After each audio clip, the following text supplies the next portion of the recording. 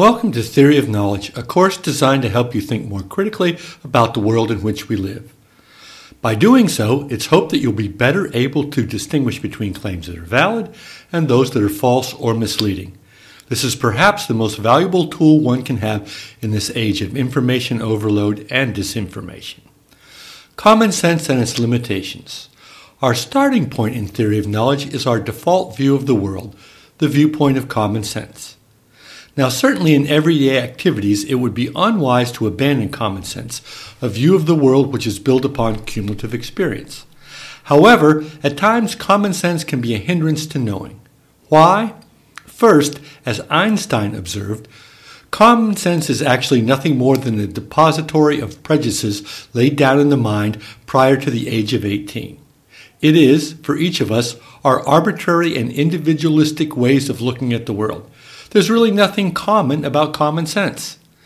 Secondly, these prejudices, left unexamined, hinder our ability to understand the world.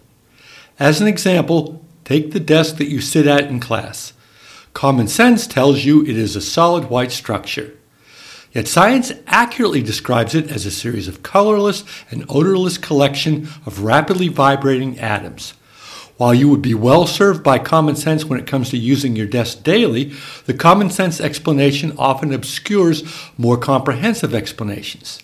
In TOK, then, we want to penetrate the veil of common sense to understand how we know about our experiences in more depth. The map is not the territory. If we cannot rely upon common sense to provide an in-depth understanding of the world, upon what then should we rely? To answer that question, we're going to use the analogy of map making.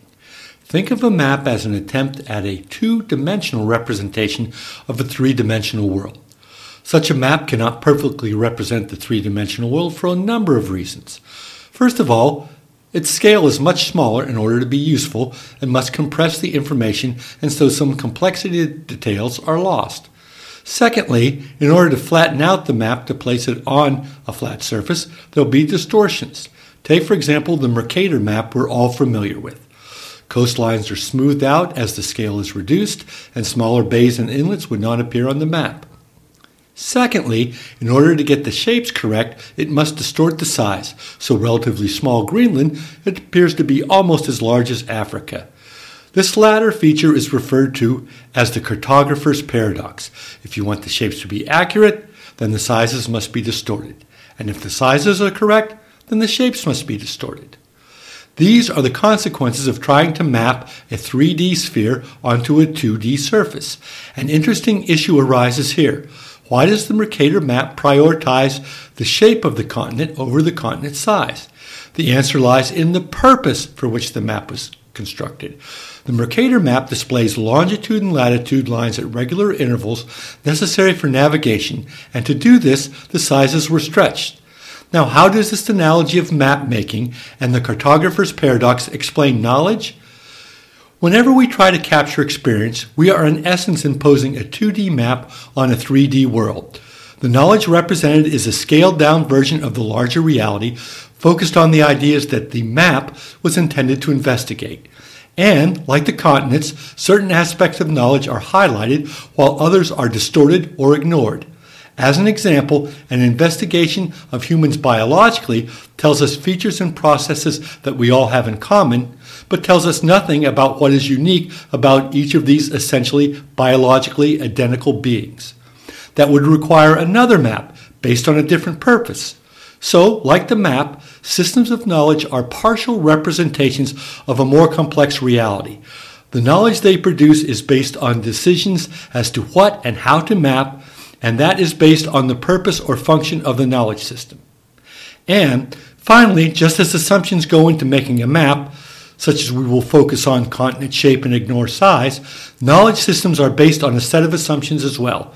The biologist, for example, is not focusing on individual differences, but is intent on mapping identical biological structures and processes in humans. In short, every knowledge system is a partial mapping of a more complex world which it reduces. The information it produces is shaped by the decisions, assumptions it makes about the world. Biologists map similarities, psychologists often map differences in both, the map is not the territory. The problem of knowledge. If we do not gain direct knowledge of the world just by examining it, as common sense holds, and further, if every map we impose upon the world in order to gain knowledge is a partial and incomplete 2D manifestation of that 3D world, then the question becomes, how can we be certain of that knowledge? This is the problem of knowledge, and it's central to TOK. The first step in examining the problem of knowledge is to pinpoint its true nature. To do that, we must distinguish between belief and knowledge. To believe something is to assert that it may be true, while knowing something is implicitly a claim that it is true. How do we move from belief to knowledge about a topic? Two key criteria are evidence and coherence. We must have evidence that we can cite, and that evidence must cohere or mesh with what we know about the world without gaps or contradictions. What degree of knowledge does the use of evidence and coherence produce? It certainly doesn't produce absolute certainty, for as we learned previously, every attempt at knowledge, every attempt at mapping the world yields a partial perspective on a vastly more complex world. What we aim for in TOK and in life is reasonable knowledge, which amounts to our best but provisional understanding of a topic based on evidence and coherence. And in many cases, reasonable knowledge may be contained in more than one viewpoint.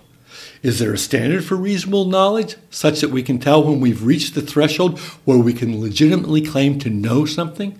Fortunately, the answer is yes, and in theory of knowledge, that threshold is termed justified true belief. The criteria for a justified true belief claim is: the person accepts a claim to be true, the claim is in fact true, that the person is justified in accepting the claim because they've verified it independently, that the person accepts the claim because they wish to know the truth and avoid error, that the person's acceptance of this fact does not depend on any factor that is false.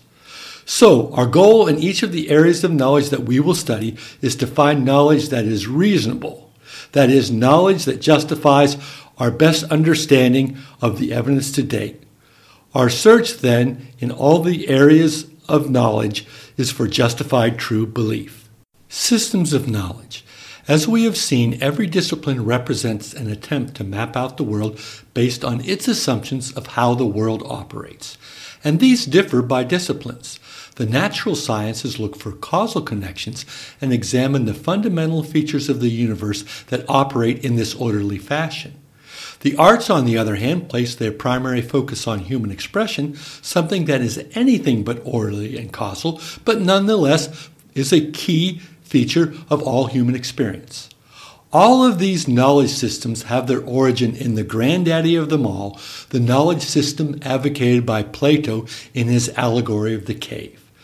Time does not permit an in-depth examination of this system, and for that I would recommend Hank Green's Crash Course Philosophy, episode number 4.